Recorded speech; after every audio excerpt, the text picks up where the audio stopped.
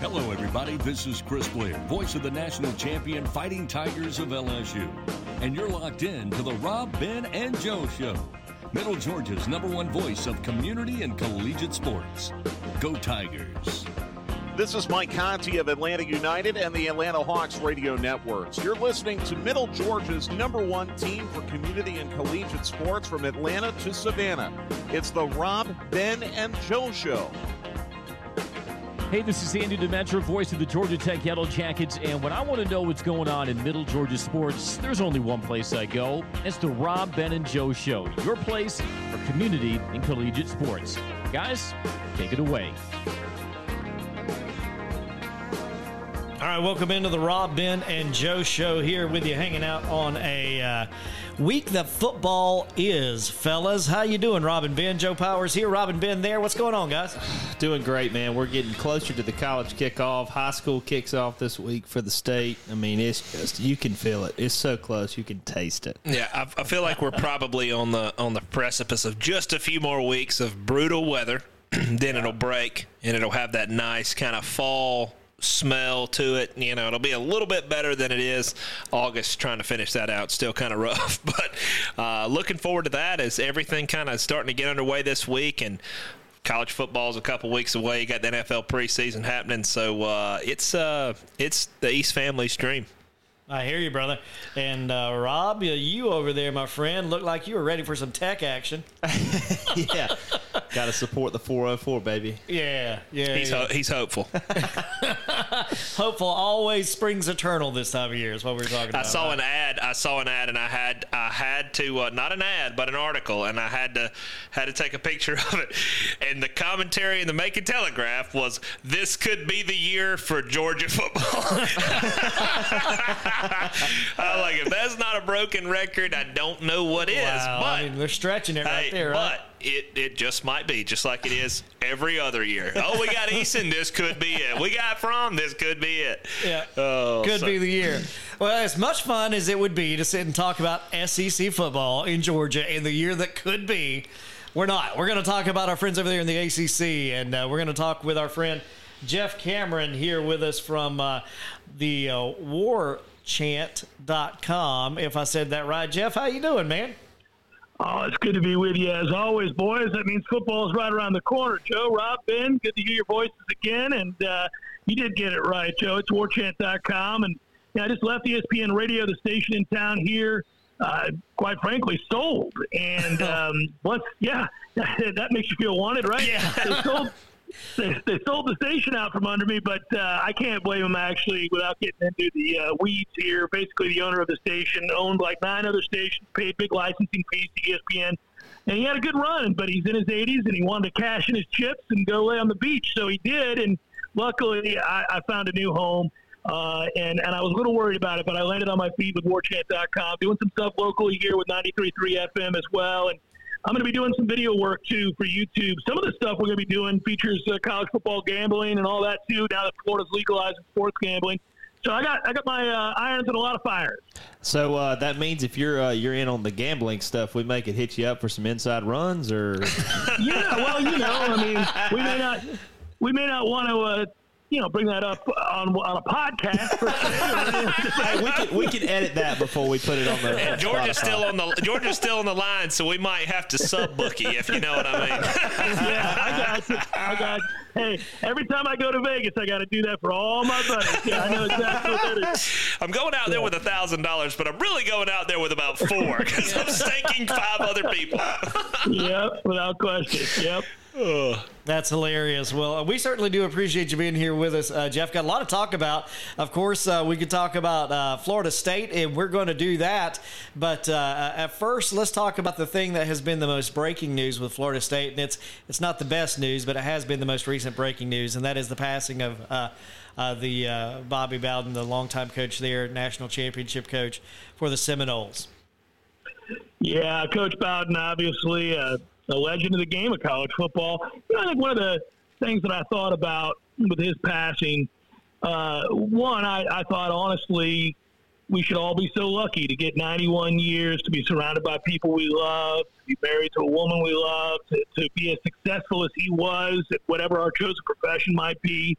To me, that's a life to celebrate, and that's something that, obviously anytime somebody passes on, there is the initial, even when you know it's coming, there's still that initial moment where you're taken back a bit and you're saddened by their presence not being there anymore. But at the same time, I mean, again, if you're given all that and you're able to have a life like that, then I think we should celebrate it. So Coach Bowden, won 2 national titles for Florida State, really put the school on the map, frankly. And I think a lot of what Florida State has become, both academically and in terms of the size of the institution, the growth of the school, and all that is because of Bobby Bowden and the winning that he did here. And, the decision to come to Florida State, and after he was kind of run out of town in Morgantown at West Virginia, turned out to be a very fruitful one for both he and the city of Tallahassee and all who call Florida State their school. So to me, it was a life well lived and something to celebrate. But the chance to reflect back on all of that winning, and it is amazing. In some ways in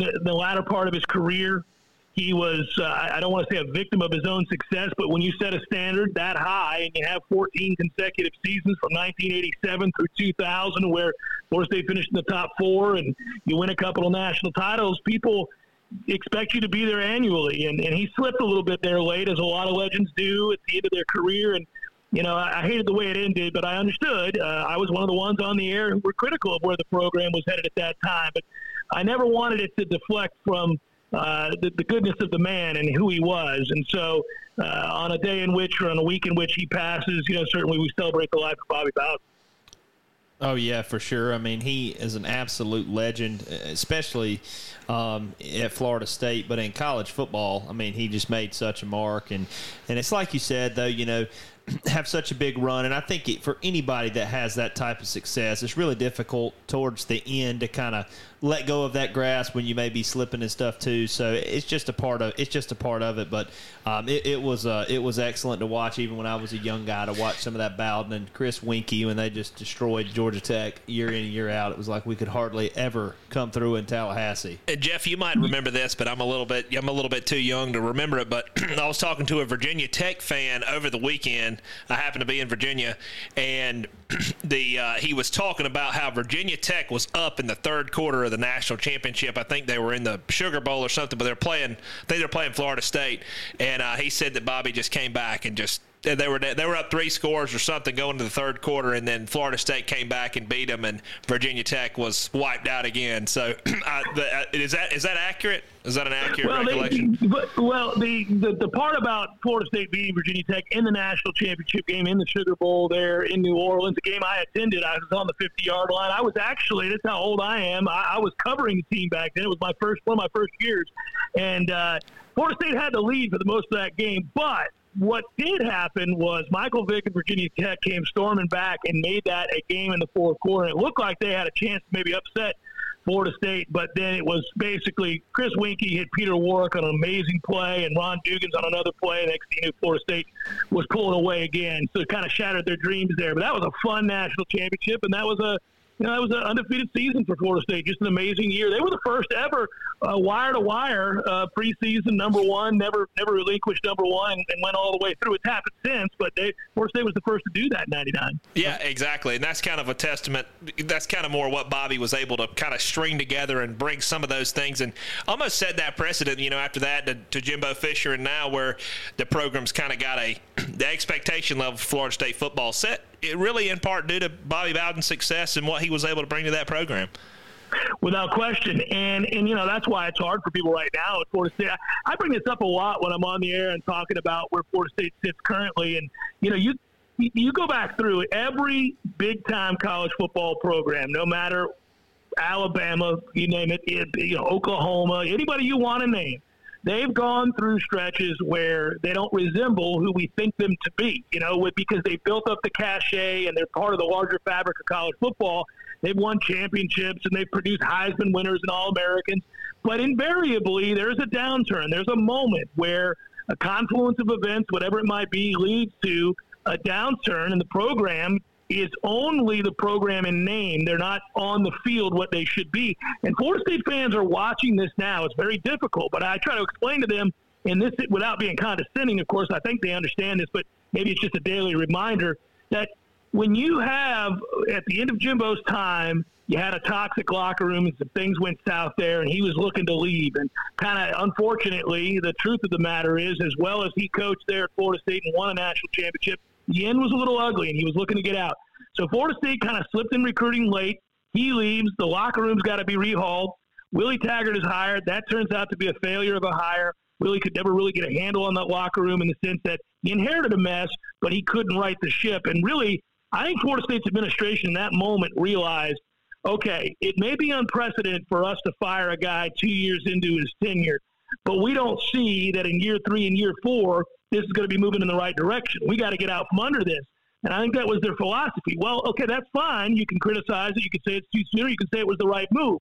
Either way, what you commit yourself to in that moment is hiring a third coaching staff in 4 years.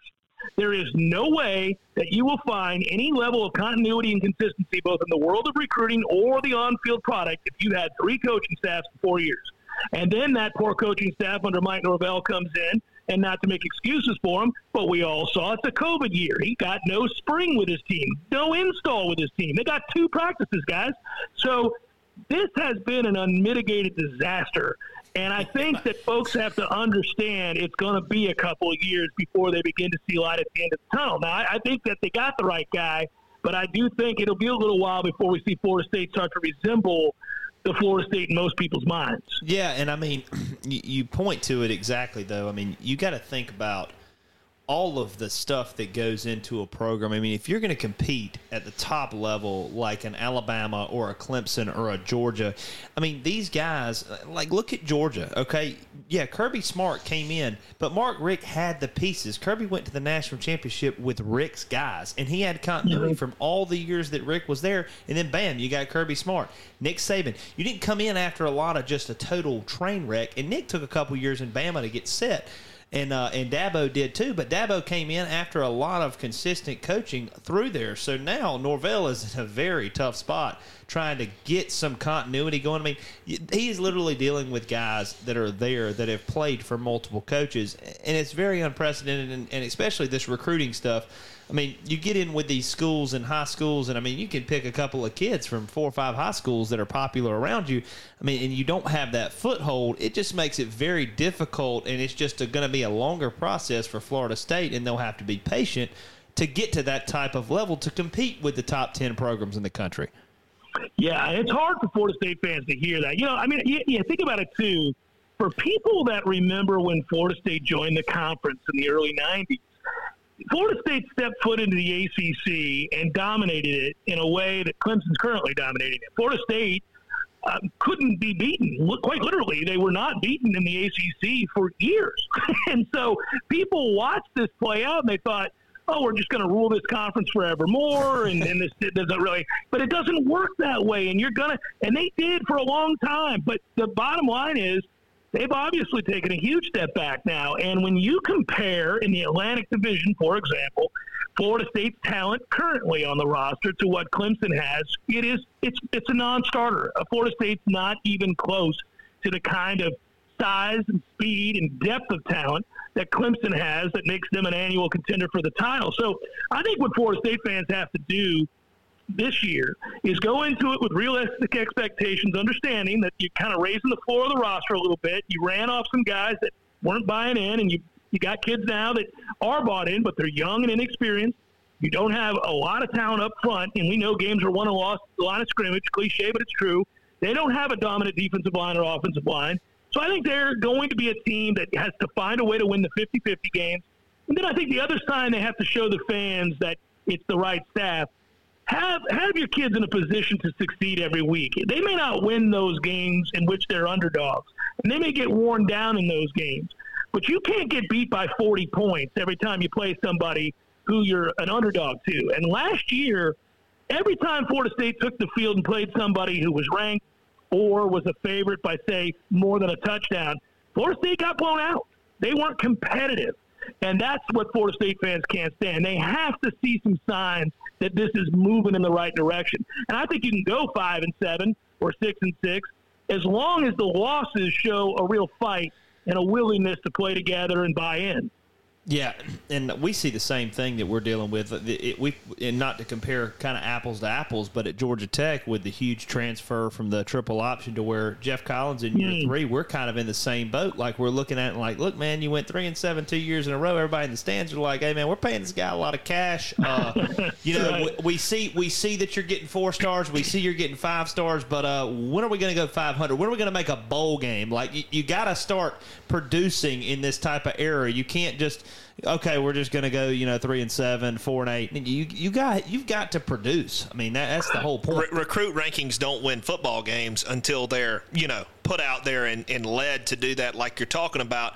Make the fans feel good about what the product they're getting. Like with Florida State taking the field under Taggart, there were egregious things you would see in the course of the game where you're like, man, that just doesn't, something's not jihad. Well, Georgia Tech's had a little bit of that the last couple of years where you've kind of been like, ooh, something's not right there. That looks bad. So, in year 3, let's try to correct some of those things and make the fans feel better and kind of get behind all of the hoopla and the hype. Let's give me something for what I'm watching and trying to buy into. Yeah, it's funny. You're always dealing with different expectations, whether it's a new guy in year 2 and year 3, or if it's a guy that has obviously set a really high standard. You guys at the outset, I was hearing you talking. Georgia's got 20 returning starters. They got the best offensive line in the country. I think JT Daniels walks into a good situation if he takes a step forward. Georgia ought to win the East with ease, in my opinion. Yes. And I had a conversation with somebody today. And whether your listeners are comfortable with gambling or not, I'll just say this. I took Georgia at plus 800 to win the national title in the summer because my thinking was all of that talent, as loaded as they are, in essence, what you're saying is they just have to beat Alabama in the SEC championship game, because if they win that game, they're going to the college football playoff. And obviously any team that's capable of beating Alabama in said game is capable of winning the national title. So at that point, I kind of thought, I'll take a flyer, throw some pizza money on Georgia at plus 800. And plus 800 for show. Yeah. So I do think this is a really good Georgia team, and I'm excited to see the SEC play out. As for, I kind of put on different glasses when I get into the ACC because I know it's a foregone conclusion that Clemson's going to win the ACC. Yeah. I'm just curious to see if Florida State can get to 500, and I want to see how they get to 500. And I guess I'll take a peek around to see if North Carolina is as advertised, and we'll see if Miami is indeed back, which they've been saying for 20-plus years they haven't been. So we'll see. Well, I'll tell you what, we had, Jeff, we had Vince Dooley on our show just a couple of weeks ago, I think, wasn't it, guys? Yes. And, I asked Vince that question about, do you think we can get over the Nick Saban Alabama hump? And, he gave a very diplomatic answer in the fact that he said, Kirby just keeps knocking on the door and, eventually that door is going to open. So he gave me the best non-answer that he could, I think, to say it'll be this year or not. But I tell you what, as a Georgia fan, it better be this year. You know what I'm saying? What else do you need? Yeah. No, I think, what, it's funny. We talk about the varying levels of pressure and scrutiny that coaches are under. Well, there's no question Kirby Smart has recruited at an elite level. The hosses are there. And, at some point you got to kick down that door. It's funny you bring up Vince Dooley, who, of course, won a national championship at Georgia and I think something like 6 SEC titles. But he's a guy that beat Alabama in his second year.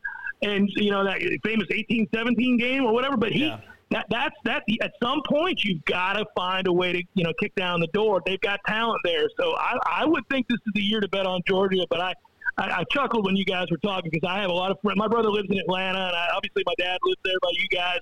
I'm privy to all the Georgia talk, and they kind of roll their eyes every time everybody thinks Cookie Dog. Yeah. Well, you heard my comment was this is going to be the year for Georgia, and it's like, well, that's what they say every year. So, but in all seriousness, joking, being me and Robert Tech fans, Joe's a Georgia fan, we like to give them a hard time because here they are again pumping themselves up. But if you really look at it on paper, with all they've got coming back and talent, Alabama had a mass exodus of an incredible team. LSU's kind of down from when they won the national championship. So not that the SEC is down, because that's not the case. They're not. But Georgia seems to be more primed up and ready to strike this year than the rest of the conference in terms of trying to get the big one done. Yeah, I agree with you. I actually like Georgia this year. Now I'm going to be one of these guys who gets victimized by believing in Georgia this time. But I'm willing to do it. I actually like that team a lot this year. And, frankly, I'm rooting for them to do well. I think that they'll win the East again. I think, it's interesting when you look at the biggest games on Georgia's schedule. Right off the bat, people will circle that Clemson game. But I feel like if you believe Georgia's going to beat Clemson, you want to go ahead and place your wager, if you will, on Georgia now. That's because if they beat Clemson, those odds are going to go way down, and you won't get the plus number that I was talking about. Now, if you think they're going to lose, you may want to wait on that game because you'll get even better odds than I got. But the bottom line is it doesn't matter. They can lose that game. They can win that game. I don't believe it will really, at the end of the day, matter too much about whether or not they get on through the rest of the SEC until they get to the SEC championship game. I think if you win that game, you give yourself a little bit of a leeway in case you stumble late. You'll probably still get into the college football playoff. But if you lose that game, I still think that they're the class of the East without question, and they'll get to the SEC title game. And if that happens, all you got to do is beat Bama, and you're punching your ticket. I say all you got to do, but you at least have another chance, and you punch your ticket to the playoffs as well. Well, yeah, I mean, and also, Georgia, there is no Tua Tagovailoa. There is no Jalen Hurts to come in if Tua sprained his ankle. It's kind of a new, fresh tapas, if you will, for Alabama. Yeah. So it's really primed up for them. But, looking at the ACC, you obviously, Clemson's, you would obviously put them up there with Uyunglele coming back, and he's got some experience last year. Is that how you say that kid's name? I got no idea I think how to say that kid's name. That was a great attempt. Great effort right there. Yeah, I heard it on the radio a couple times. I'm close. Everybody knows who I'm talking about at least. So you would think that it's probably just way too early predictions for the ACC, North Carolina out of the Coastal versus Clemson, or I'm not buying into Miami. I watched them last year. I mean, I'm not on the Miami train. Nope. They're so up and down to me. I mean, you lose to a really bad Georgia Tech team at home. I mean, I'm not buying in. Well, look, Miami folks, at the end of the year, guys, you know this. It's always chic in the offseason. You'll see something like 9-1 for Miami to win the ACC or plus 130 to win the Coastal Division. People think, well, I'm going to jump on that. Well, okay, it's them or North Carolina, right? But let's not forget, Miami only beat the teams last year they were supposed to beat. And then last season, North Carolina beat Miami 62-26. That's a real score, guys. That happened. Yes. Wow. So you go and look at that Miami team. When they played good teams, they didn't win the game. When they played bad teams, they won the game. And occasionally, like you brought up, they lost to a bad Georgia Tech team. They're a weird club because I feel like whenever their dreams, and this has been going on for some time now across different coaching staffs, whenever it is that Miami's preseason expectations get let down, whether it's an upset game or something happens that causes them to kind of be out of the running for a playoff appearance or something like that, it's almost like they go through the motions the rest of the way. It's very strange. It's hard to get a read on them. They do have a ton of people coming back. But, I would expect that defense is going to slip because their head coach, Manny Diaz, has taken over the play-calling duties there. And I'm not a fan of Manny Diaz. He's a Florida State graduate, by the way, but I don't think Manny Diaz is a very good coach. No. So it'll be interesting to see whether or not Miami lives up to their preseason hype. But it's an annual occurrence. I'm with you. I'm going to take North Carolina to win that division. Yeah, no question. And looking at Florida State's schedule, too, just here for a quick second. I mean, you open at Notre Dame in Tallahassee. That should be a really exciting game, having fans back, and that should be a pretty big game on Sunday for the opening weekend. That's something that the guys at Florida State and obviously you guys have got to be looking forward to try and get the season kicked off. And like you said, even if they don't win the game, they have to be close to try and get the rest of the season kicked off. So hopefully they can, at least go 500. Guys, this is where Florida State's at right now, and it's hard to accept this again. And when I say it out loud, it almost hurts my feelings. But I'll be honest with you here. That Notre Dame game, you're right, should be an incredible atmosphere. If they get off to a good start, I know they're going to do a big pregame thing for Coach Bowden down on the field, the fans back in the stands, night game, 7:30, ABC, the country's watching. It's a showcase game. We know the energy's going to be great. Notre Dame's more than a touchdown favorite. For Florida State to upset Notre Dame, they got to get off to a good start and ride that wave. Maybe begin to believe a little bit more than they have in some of these games in recent memory, because they don't have anything to draw on the last 3 years. They don't have a moment. Yeah, you could point to the North Carolina game last year. They played one good half and held on for dear life. It was a stunning upset. But in truth, there are 2 other wins last year. One was against Jacksonville State. The other was against a Duke team that didn't feel like traveling here at the end of the year. Duke got shut out the week before by Miami and scored 35 on Florida State. So I really look at this is a group that's bereft of confidence. So they have to get off to a quick start. But assuming they lose that game, and this is what depresses me, you have to circle September the 18th at Wake Forest, Snuggy Hill, that little sorry Winston-Salem area stadium. It's nothing about football there that makes you want to go. It's a library. And you got to go win that game. And honestly, they're going to be underdogs in that game. That's where Florida State's at, folks. They are going to be underdogs on the road against Wake. If your season has any chance at finishing with a bowl game, meaning you go 6-6, you have to beat Wake at Wake 2 weeks after you play Notre Dame. That's the whole thing. If they do it, they have a chance to come home and beat Louisville and Syracuse in back-to-back weeks before traveling to Chapel Hill. So that game, to me, is really the cornerstone of the season. Yeah, it has to be. I mean, you have to. That's the first road game, obviously, and it's one that you would mark on the schedule going to Wake.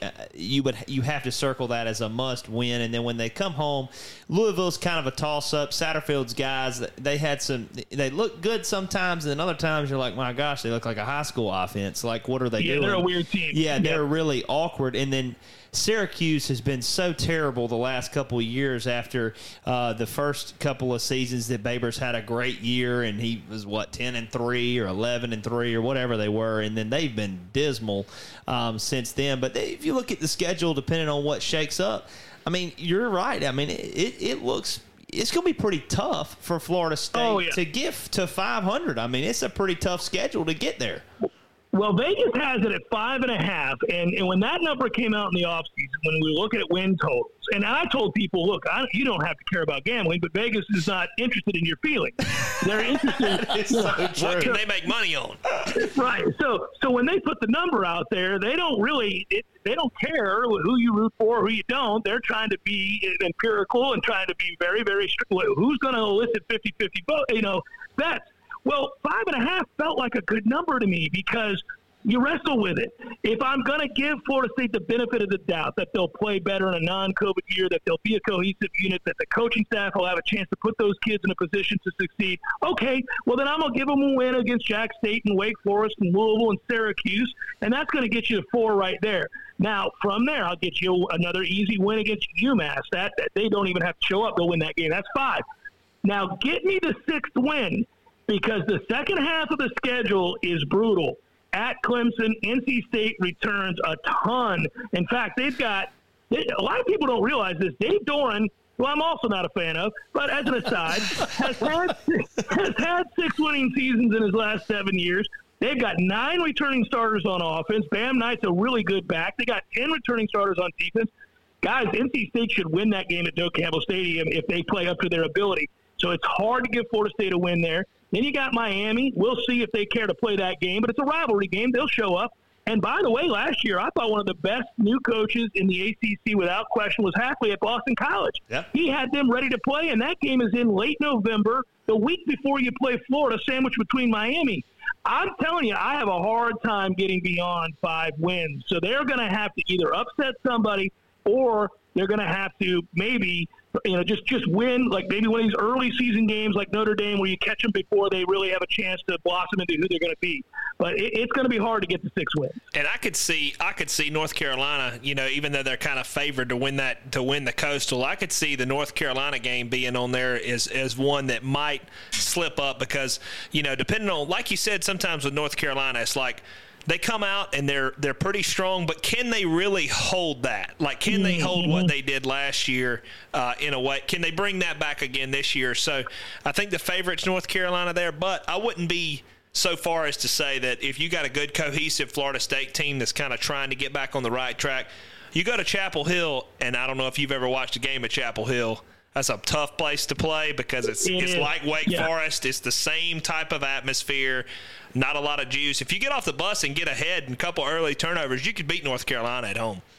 Well, you know what's funny about that is Mack Brown, of course, went to Florida State, is a Florida State alum, has never beaten Florida State. He didn't his first go-around at North Carolina, and he had them as high as ranked as number 2 in the country one year, and they lost 20-3 to Florida State on a Thursday night.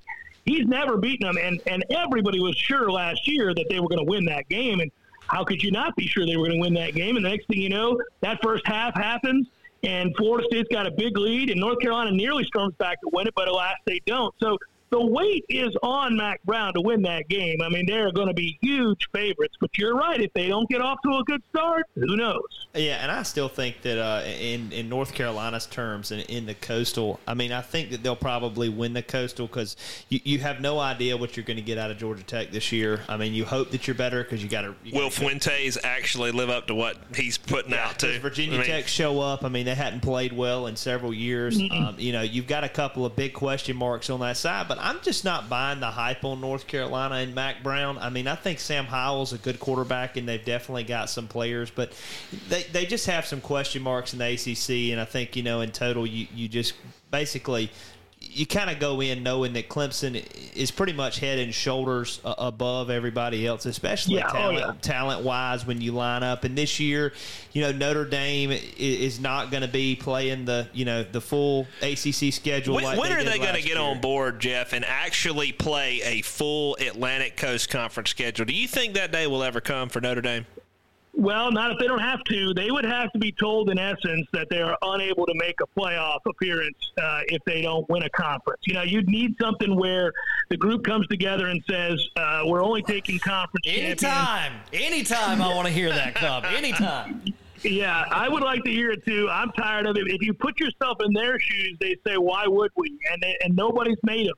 And they don't have to do it. You know, they've got their own fightsome there. So until the pressures are mounting to the point where they would be left out of the opportunity to win a national title, because they always make special provisions for Notre Dame, and the rest of us roll our eyes. And, you know, it's always like the Power Five and Notre Dame, whatever Notre Dame wants. So to me, it's frustrating, but if you're them, they just thumb their nose and laugh at the rest of us. And until they're made to do otherwise, I don't think that changes.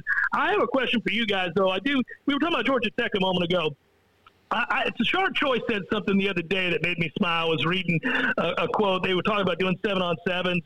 And I guess he lit into them and said, in essence, that guys were a little sloppy. They were doing it in the red zone. And he said, you know, look, I was lucky enough to play, whatever it was, 6-7 years in the NFL. I remember when the Cowboys. And he said that if you go watch a professional team practice in those 7-on-7 moments, that every rep is intense. Every rep, the attention to detail is great.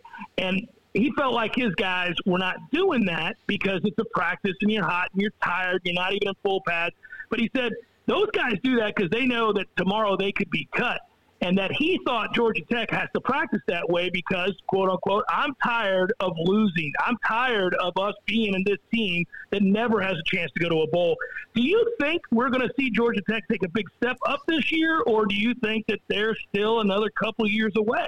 I think this year they have to, and I think they will. Jeff Sims at quarterback has got a lot of talent, and Jahmyr Gibbs being back. Well, let's face it, Georgia Tech, after being in the triple option, you obviously knew you were going to have an absolute stable of running backs. But Georgia Tech, quite frankly, probably has one of the top 10 running back rooms in the country that's not talked about. Jahmyr Gibbs was a 5-star out of Dalton. He's put on 10 pounds in the offseason. He's like 6. I think he's 5'11", 203. They're letting him run in the tackles this year. We've got redshirt senior Jordan Mason, who is a pounder, bruiser type back. Then you have Dante Smith, who's behind him, who's a very elusive, catch balls out of the backfield, off-tackle type runner. And then you come in, follow up at fourth, Jemias Griffin. He was a 4-star out of Rome, Gatorade Player of the Year 2 years ago. Georgia Tech is absolutely loaded in the backfield. Look to see them do, especially you talk about Tashard Choice. He's probably been the best recruiter in addition to Georgia Tech to try and wrangle in that type of talent because he's got such an infectious attitude and players love to talk to him and be around him. But look at Tech this year being a lot more aggressive in the run game and with Jeff Sims, going 2 running back sets, flanking on each side of Jeff Sims with a Jahmyr Gibbs and a Jordan Mason on each side. And they're going to be a lot more aggressive in the run game, and they feel like they're a lot stronger up front. We've hit the grad transfer portal extremely hard on both the offensive and the defensive side of the ball. And Jeff, last year, Ben and I, we were at the Notre Dame game, and we were watching it. And Georgia Tech physically up front, when you look at the eye test, D-mode. they were completely not even on the same playing field as the Notre Dame fronts, not defensive or offensive. And so with adding these guys like Kevin Harris from Alabama, 6'4", 265, Keon White from Old Dominion, you add these guys that are 6'5", 260. We've got some guys that are in the interior. We got one guy that's 330 and he's 6'5". You start adding that stuff, and so you hope the pieces are there that if like you said earlier in the show, and people they say, oh, it's so cliche. But if you cannot compete in the trenches with your front 7 on defense and your front 7 on offense, you literally have no chance to be a 500-plus team. You can't win. No, you can't win. And that's why – and I'm sorry, that's why I brought it up. I asked you about Georgia Tech partly because I knew you would know. But also, I feel like Georgia Tech, oddly, is in a similar situation to Florida State because when I watch Georgia Tech, I keep thinking, well, they can't block. They can't win the battles up front. And if you can't block, you cannot win. And all the other stuff that Florida State fans get excited about with skill position, listen, skill position exists everywhere because 7-on-7's played everywhere now. Oh, yeah. You've got an abundance of receivers and running backs and quarterbacks that can throw it around the lot. But if you can't block, none of it matters. And that's what I was wondering about Georgia Tech as well. Absolutely. And the what you mentioned about competing and all, that is what I think Coach Collins in year 3 has got to really show the fan base that these guys, okay, we've come in here and we've retooled this roster because it was bad. We had like 8 players that couldn't bench 225 more than like 10 or 12 times. Now we have like 48 players that kind of revamping that whole thing of we're going to attack the day, we're going to be physical, we're going to compete. That high level, high energy, we're going to get after you. We're going to come after you, like Tashard Choice said. You come out and you get on the practice field, and we're going to get up in you, and you're going to get up in you for 2.5 hours, and then that's going to build you and get ready for Saturday. Georgia Tech's got to get to that point, where the players are bringing that to practice, and Tashard Choice knows that. He played on some good Georgia Tech teams, and like you said, he played a long time in the NFL. They got to play like every day is their last day, and You've got recruits now to this point after 2 years. You're in year 3. You've done good in the transfer portal. You market yourself as good as any college football team. I think you could argue that point. They market themselves extremely well using the Atlanta ploy, the 404, all that type of stuff. Waffle House. But we've got to see. But we've got to see in year 3 as fans. Hey man, what are we paying for here though? We've seen it now. The stuff that you're selling me, I got to see at least 6 wins. Like you talk about, Norvell trying to get to 5.5 or 6.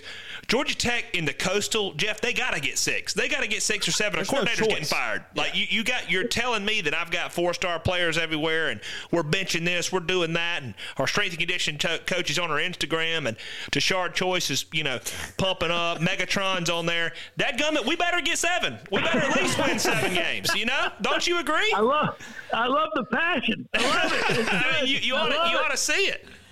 Oh, it's great. It is great. That's too good, man. My favorite part is when we put on we're fans. We all went to school somewhere, and we all love our teams and all that. And then we can do the thing where you step outside and you're really objective.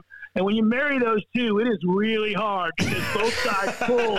It's really hard to figure, And I haven't looked at Georgia Tech's schedule this year to see, because a lot of it is that too. Like Florida State this year, I say poor, he wouldn't want me to say it, but if you're Mike Norvell, you have to, in the back of your mind, be thinking, really? We got to start with Notre Dame? Are you kidding me? Well, in a year where I'm trying to get to 6 wins, I got to start the season against Notre Dame. We can't just play Jacksonville State in week 1. We can't, you know what I mean? So, because Florida State's had a lot of these early season games in September They played Alabama. That's the beginning of the end for them because DeAndre Francois got hurt, Jimbo leaves. But if you go back and look, they've had these big games to start the year, and they've started 0-1 or 1-1, and you feel like you're grounded before you could ever get going. Yeah. Next year, I think they play LSU the second game of the year. I'm like, what are we doing? Yeah, it's like I know these guys sitting in conference rooms think it's such a good idea to open like that, but my goodness, you don't know who the coach is going to be in 2028 when you schedule somebody like that. And Georgia Tech this year, they should easily start out 2-0. I mean, goodness gracious. They need. That will help them propel. It would really help the morale to start 2-0. They got Northern Illinois first on the opener. Then they got Kennesaw State, both of which, just talent-wise now, you should win those games. But your sub should be in the game in the third quarter. But then we come in. We've got to go to Clemson at 3:30 on Saturday, September 18th. And bookend that coming back to Atlanta and play North Carolina the next week, and then we play Pitt the week after that. And Pitt is always, whatever Narduzzi has, he's got like a magic rabbit when he plays Georgia Tech. He rubs it whenever the stuff goes, like it's getting a little rough, and his kickers will just nail 7 field goals in a row from 50 plus. You know how I was talking earlier about that weight game being the cornerstone, being everything. I pulled up your schedule now that we're going over it together. So you're 2-2 after 4, yes. and now you got to beat Pitt, Duke, and Virginia. You got to win those 3 games because Virginia's terrible this year. Duke isn't any good, and Pitt. I think you beat Pitt. I don't like their offensive line. Nope. They've got problems, but I'm with you. That's a toss-up game, but you got to win it. It's at home. Then all of a sudden you're 5-2. And now even if you were to lose to Virginia Tech, Miami, BC, Notre Dame, and Georgia, that'll hurt. But he said that'll hurt, man. But I mean, you've gotten yourself to a position where if you get those wins and you get to 5-2, you got a little momentum. Who knows? You beat Miami a year ago. Maybe Miami's already laying down. The BC game's a toss-up game. I don't like you against Notre Dame and Georgia. But, I mean, you got 6 wins. I'm with you. You got to get there. You got to get to 6. And like you said, like the Wake Forest game for Florida State, Pitt will propel you to 3 wins. I think if you beat Pitt in a convincing fashion, that you could win the month of October. And in Virginia Tech at home and not having to go to Blacksburg, that's a big deal. That's a big deal for Tech. If you've won 3 in a row and you got Virginia Tech at home, that could get you your 6th win. That could really put you there. But if you don't win that Pitt game, you can write it off, man. It's going to be really difficult to get there. My niece goes to Georgia Tech now. Her first year was last year, and so I'm so excited for her. And she goes to games with my brother, and I have a little soft spot in my heart for Georgia Tech these days. Now I got family there. That's awesome. Did she get any of the Jeff Collins money down? Has she stuffed any cash yet from the games?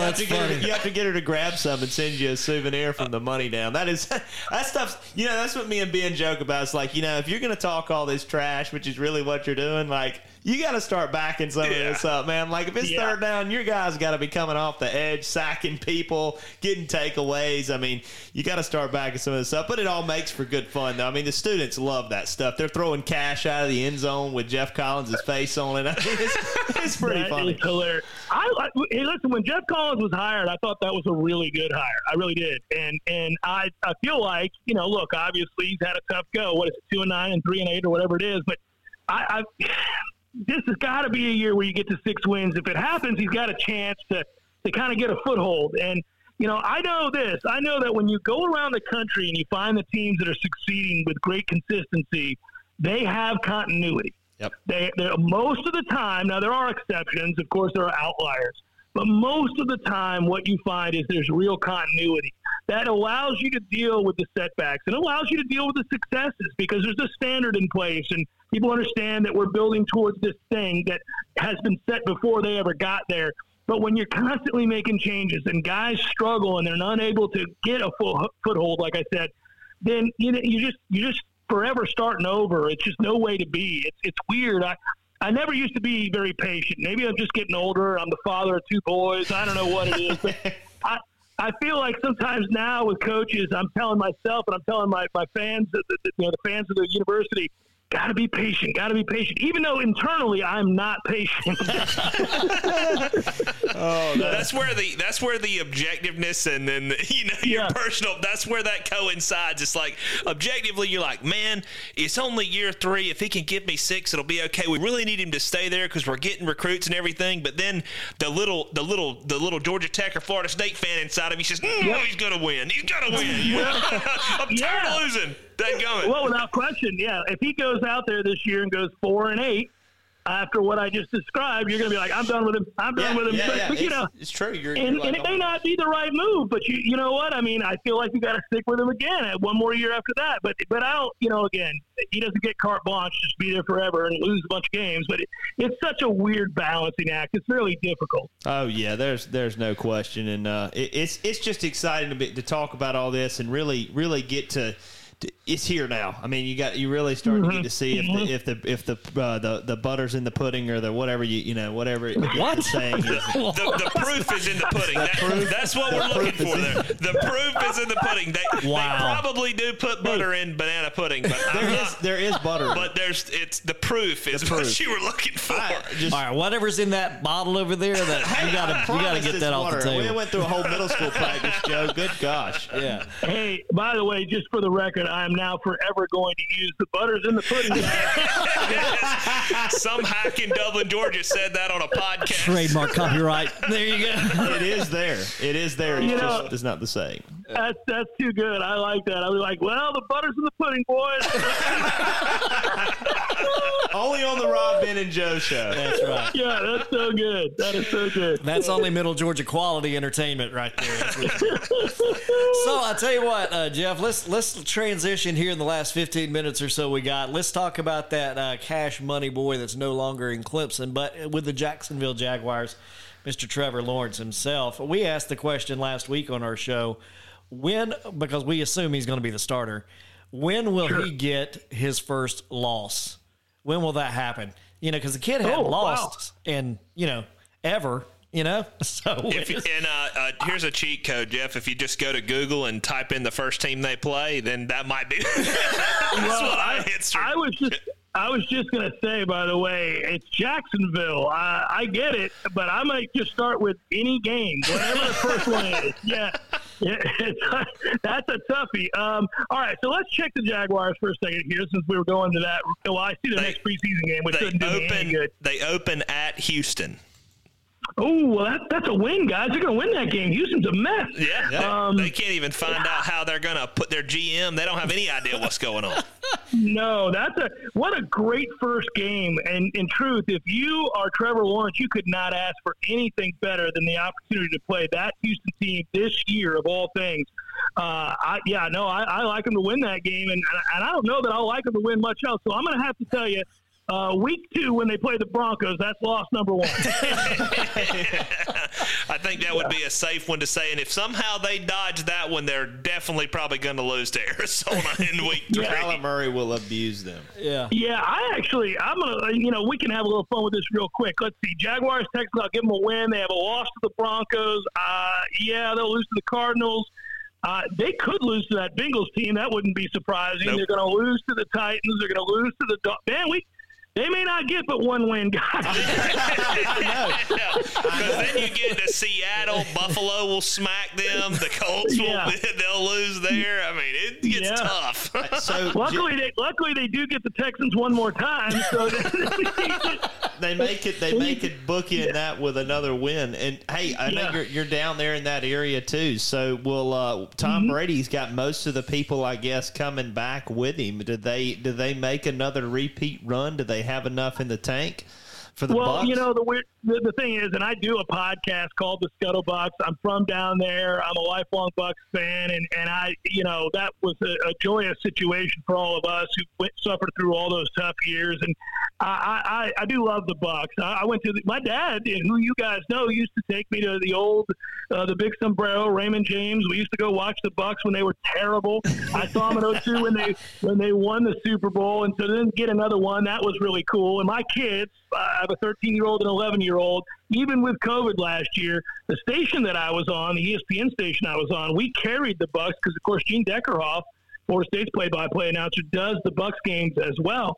And we would get tickets to those games. So I had an opportunity last year to take my youngest and my oldest to two different games. We saw the Bucs and the Chargers and the Bucs and the Vikings. Bucs won both games. Both games were thrilling, come-from-behind victories, a lot of fun to watch. They'll never forget Tom Brady and the Bucs this past year. But it is uncanny and very, and historically speaking, rare to see a team win a Super Bowl and re-sign every significant member from that team into the next year. And that's exactly what they did. So barring injury, I think they'll win the NFC South. And I have a hard time believing they're not the team to beat. Now, I would maybe recognize certainly that Green Bay will be good again if Aaron Rodgers can put aside his hurt feelings. And obviously, they'll be good again. I mean, the man won the MVP a year ago. And then in addition, I really believe that Rams team made a significant upgrade at quarterback. I thought it was a smart move. And for them, we look at that defense. So that Rams team will be very good too. But yeah, the Bucs are certainly right there amongst the two or three teams in the NFC. If Washington gets quarterback play, they're really good on defense. So there might be another one that could surprise. Yeah, because their defense is pretty dang solid. And like you said, Stafford might be one of the biggest moves in the NFC, getting out there to the Rams and providing McVay with some. Goff was good, but he couldn't really kind of maestro some, and Stafford's got enough juice with his arm to where he can kind of the scramble drill. Goff's getting sacked. Stafford's got enough arm to where he can lay one out there sidearm for 55 yards. You know what I mean, and make a that wins NFL games in the fourth quarter. Be honest, that quarterback. Was one of the. Yeah, I agree with you. No, I'm sorry, I didn't mean to interrupt. Yeah, I completely agree with you. I feel like that was a big upgrade because I've often thought that Stafford was in a tough deal. Obviously in Detroit, everybody goes there to see their career die. He had some big seasons, even though he was in Detroit, and I love the arm strength, always have. Obviously, we all saw him at Georgia, but I think he's a big upgrade for them because they'll be able to run the ball and play good defense, and he throws off a play action. I mean, that's a guy I trust actually more than I do Goff. So I like the Rams to win the NFC West. I like the Bucs to win the NFC South. And then I think it's kind of fun to watch that NFC North with Justin Fields in Chicago this year, but I think Packers will win that division again. Yeah, I think the Packers will take it. You just don't know. I mean, after the last couple of years, you just don't know which Aaron Rodgers you're going to get. Are you going to get the guy that pouts and his teammates hate him? Are you going to, is he running that? Who is running that organization? Is it Aaron Rodgers, or is there really, a GM that runs that organization? You do not know what you're going to get, but they're going to be good again. They've got plenty of talent and stuff around him, but you just don't know what you're going to get with him. Yeah, it's a weird situation. I mean, the guy wins an MVP. They host the NFC Championship game, and he's complaining that he doesn't have enough say or enough talent around him. I don't know how that works, man. You won the MVP, and you hosted the NFC Championship game. I mean, you just didn't win, Aaron. You had a bad championship game. That's all. I mean, you didn't play good. So okay. Yeah. No, but if you let me have Randall, we'll win. We'll win. Yeah. Give me a little Randall back. It's funny. It's funny he went to war for that. It's really weird to me. Now, that has to be a really nasty relationship. Him with the GM, that's an ugly situation. There aren't too many guys that you would ever side with the player over, let's say, management per se. But I actually kind of thought in that one that Green Bay might, because you don't want to be the guy that forced Aaron Rodgers to leave Green Bay and then to turn around. Because what are the chances you're going to – the Packers have been one of the most fortunate franchises in NFL history when you consider that you go from a Hall of Famer in Brett Favre to a Hall of Famer in Aaron Rodgers. That is a very rare turn of events. I mean, I'm sure New England hopes like hell they can find their next Hall of Famer quarterback. It's not Cam Newton. It's not looking good. It's not Cam Newton. It's not Cam Newton, right? And you can do this. Like, we'll see what the Steelers do when Roethlisberger leaves, and he looked shot last year to me, but we'll see what happens. But, I mean, it's really rare to be able to follow guys up like that. So, you don't want to be the guy that let Aaron Rodgers get away. And at the same time, I don't think it's a real good look for Aaron Rodgers to be complaining when they just got to the NFC Championship game and he won the MVP. That's bad for the locker room. I mean, it is. That's bad for the locker room. We talk about, we've been talking about the locker room and chemistry and kind of that. When your number one guy, the face of your franchise per se, has been since, like you said, Brett Favre left, is up here being a sideshow about money and wanting to call the shots on personnel, that's not good in the locker room. It's not. I mean, no. You're not winning the locker room. You definitely aren't enticing the defense to get you any stops. I can guarantee you that. Not when you're trying to nitpick and stuff. So he's walking a fine line up there in Green Bay, really doing what he's doing. And he really, if he would just have shut his mouth and just let it go on and play, you're 36, man. I mean, Tom Brady's got the model. Not everybody's Tom. Aaron has too much ego. Tom has ego, but Tom also likes to win too much. Yeah, and Tom, here's the thing. If you're Aaron Rodgers, you can do all that behind the scenes. You could do all of the stuff that he did. You could go in that office if you need to and say, look, guys, I just want a little leeway, a little say, and who we're bringing in as free agents. I'm down to my final couple years. I'm ready to make one final run. They're going to listen to him. I would tell you that I think they would listen to him, but you go public with it and you air dirty laundry and it gets ugly in a hurry. And now we have a situation where people have to choose sides. I just feel like Tom Brady and other quarterbacks in that situation do that behind the scenes. They get their point across behind the scenes. It's the smarter way to work typically. Yeah, there's no question about that. You don't want to be in the scene for that for sure as the QB. Aaron Rodgers is the girlfriend that's out with the next guy on Friday night. Make sure that she's in the same place that you are and making you feel terrible. That is Aaron Rodgers. And Jeff, as we get ready to close here, we kind of touched on it last week. Do you feel like now, you got a lot of these guys retiring at quarterback? Your Drew Breeses are gone. A few years ago, you had Manning. Brady's on the end of his career. Maybe. Who knows? Aaron Rodgers is getting towards the tips of 40. Is this the year, or is this the 2 or 3 years that we start to see the torch being passed to the other quarterbacks coming up, the young guys that we're seeing with your Trevor Lawrences, your Joe Burrows, Justin Herberts? Are we seeing the next decade to 20 years of quarterbacks, you think, in the next couple of years that these guys are trying to get their staples in? Yeah, you just named two of the big ones that I really like a lot. Obviously I like Joe Burrow. That was a shame what happened to him behind that. Oh yeah, offensive line for Cincinnati. Yeah, but I have to admit, Justin Herbert really impressed me last year. He's filthy. He is. He can make every throw. He's huge. I'll tell you what, in person, now you can read, we all do this. We look at the guy, we say, okay, 6'5", 240, boy, that's a big guy. Well, I was down where the Chargers came out of the tunnel. We were down on the goal line, that side, the away side, for that game that I took my son to. And he came out, and there's some big boys on that field, obviously, with Bosa and some of these other guys. And Justin Herbert looked like a defensive end. Yes. I mean, I couldn't believe how big he was. And then he threw the first touchdown pass of the game, and it's this beautiful throwback. You can look it up on YouTube. It's this throwback to the left where it takes every bit of your arm strength. He's on the far right side of the hash, and he goes back across to the left side in the corner of the end zone and just drops a dime from 50 yards.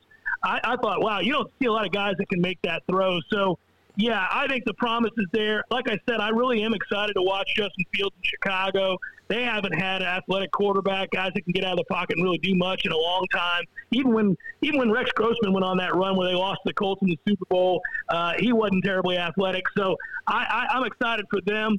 I do think there's a lot of up-and-coming talent, obviously, at quarterback right now. We always say the next group is coming through. You never really know till you get 4 and 5 years in. But from a talent standpoint, it sure looks like it really does. You look at all these guys that are out there. You talked about Justin Fields. You got Trevor Lawrence. You got Burrow. You got Eason.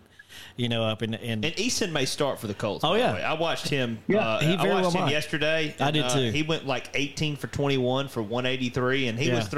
He may start for the Colts. And you got there in Buffalo. What's his name? Josh Allen. Josh Allen. He's really good. Yeah. Love that kid.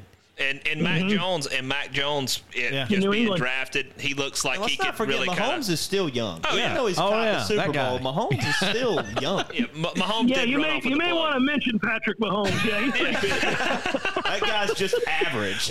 But Herbert has that kind of poise like a Peyton Manning or I don't want to put Phillip Rivers in there because he played for a long time. Phillip was successful, but he's got that type of poise of a Tom Brady or somebody like that looks like he just could really play a long time and win. He might not do it with the Chargers, but he looks like he could win a lot of NFL football games. That's what I know. And to the point that you're making about the talent that's out there, there are a couple of guys that we'll have to see how the rest of their career goes and how their story is written. But in the midst of all of this, we have to gloss over because we don't know what his future is, and it's appears to be an ugly situation. But lest we forget, Deshaun Watson was the top 4 quarterback last year. I mean, the man he almost threw for 5,000 yards last year and completed somewhere near 70% of his passes. Now, obviously, he may not have a career. We don't know. We'll let see this play out. But there's another guy with immense talent while we're just talking about the 7 or 8 that look like the future. Well, what did we say about Dak Prescott? Is he still young? Is he in that group? Where's Dak at? He's in the group. He's in the group, but I don't know. Is he healthy? Is he healthy? Is it his shoulder was hurting or something? Well, he's going to be healthy enough to start the season. I personally would have him a notch bew the guys we named. Sure. Obviously, you can win with him. I think he's a nice quarterback. He's Andy Dalton for the Cowboys. Yeah. I don't think he's elite. I think he's good, but he's not elite. He's not elite. He's not an elite player. I mean, I'm throwing T-Law and Joe Burrow in the category that they could in the fourth quarter. You give them a couple years in the league, and if it's in the fourth quarter and you got them and Mahomes battling out, you got one heck of a football game to watch. I don't see Dak making that. Yeah, I don't see Dak making that. But you know, at the end of the day, man, I mean, the butter's in the pudding. So that's the butter's in the pudding. Oh, that is so well done, boys. Well done. You gotta love it. Gotta love it. All right, well, Jeff, we appreciate you being on with us, my friend. We hope to talk to you again, and we'll call you when Trevor Lawrence gets his first loss. How about that? Yeah, well, I'll be hearing from you real soon then. Hey, by the way, just I have not forgotten, and I think I've come through. I've got the spear for you guys. See, I wasn't even going to bring it up. I was going to bring it up, but Jimbo better be coming through with the spear, man. I'm getting the spear for you. I stole it from the radio station that just fired me. Contraband, baby. Contraband. That makes me just want it a little bit more right there. Oh, man. Well, listen, I'll talk to you again real soon, boys. Be good. Thanks, Jeff. Jeff, you too. All right, bye-bye.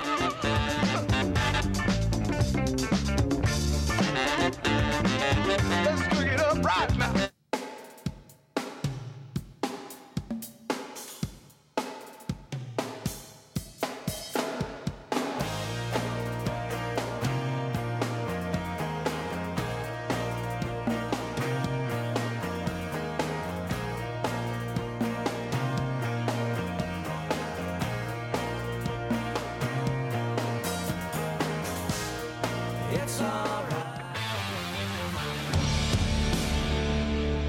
You're listening to the Rob, Ben, and Joe Show. Download the show today on your Spotify playlist or Apple Music.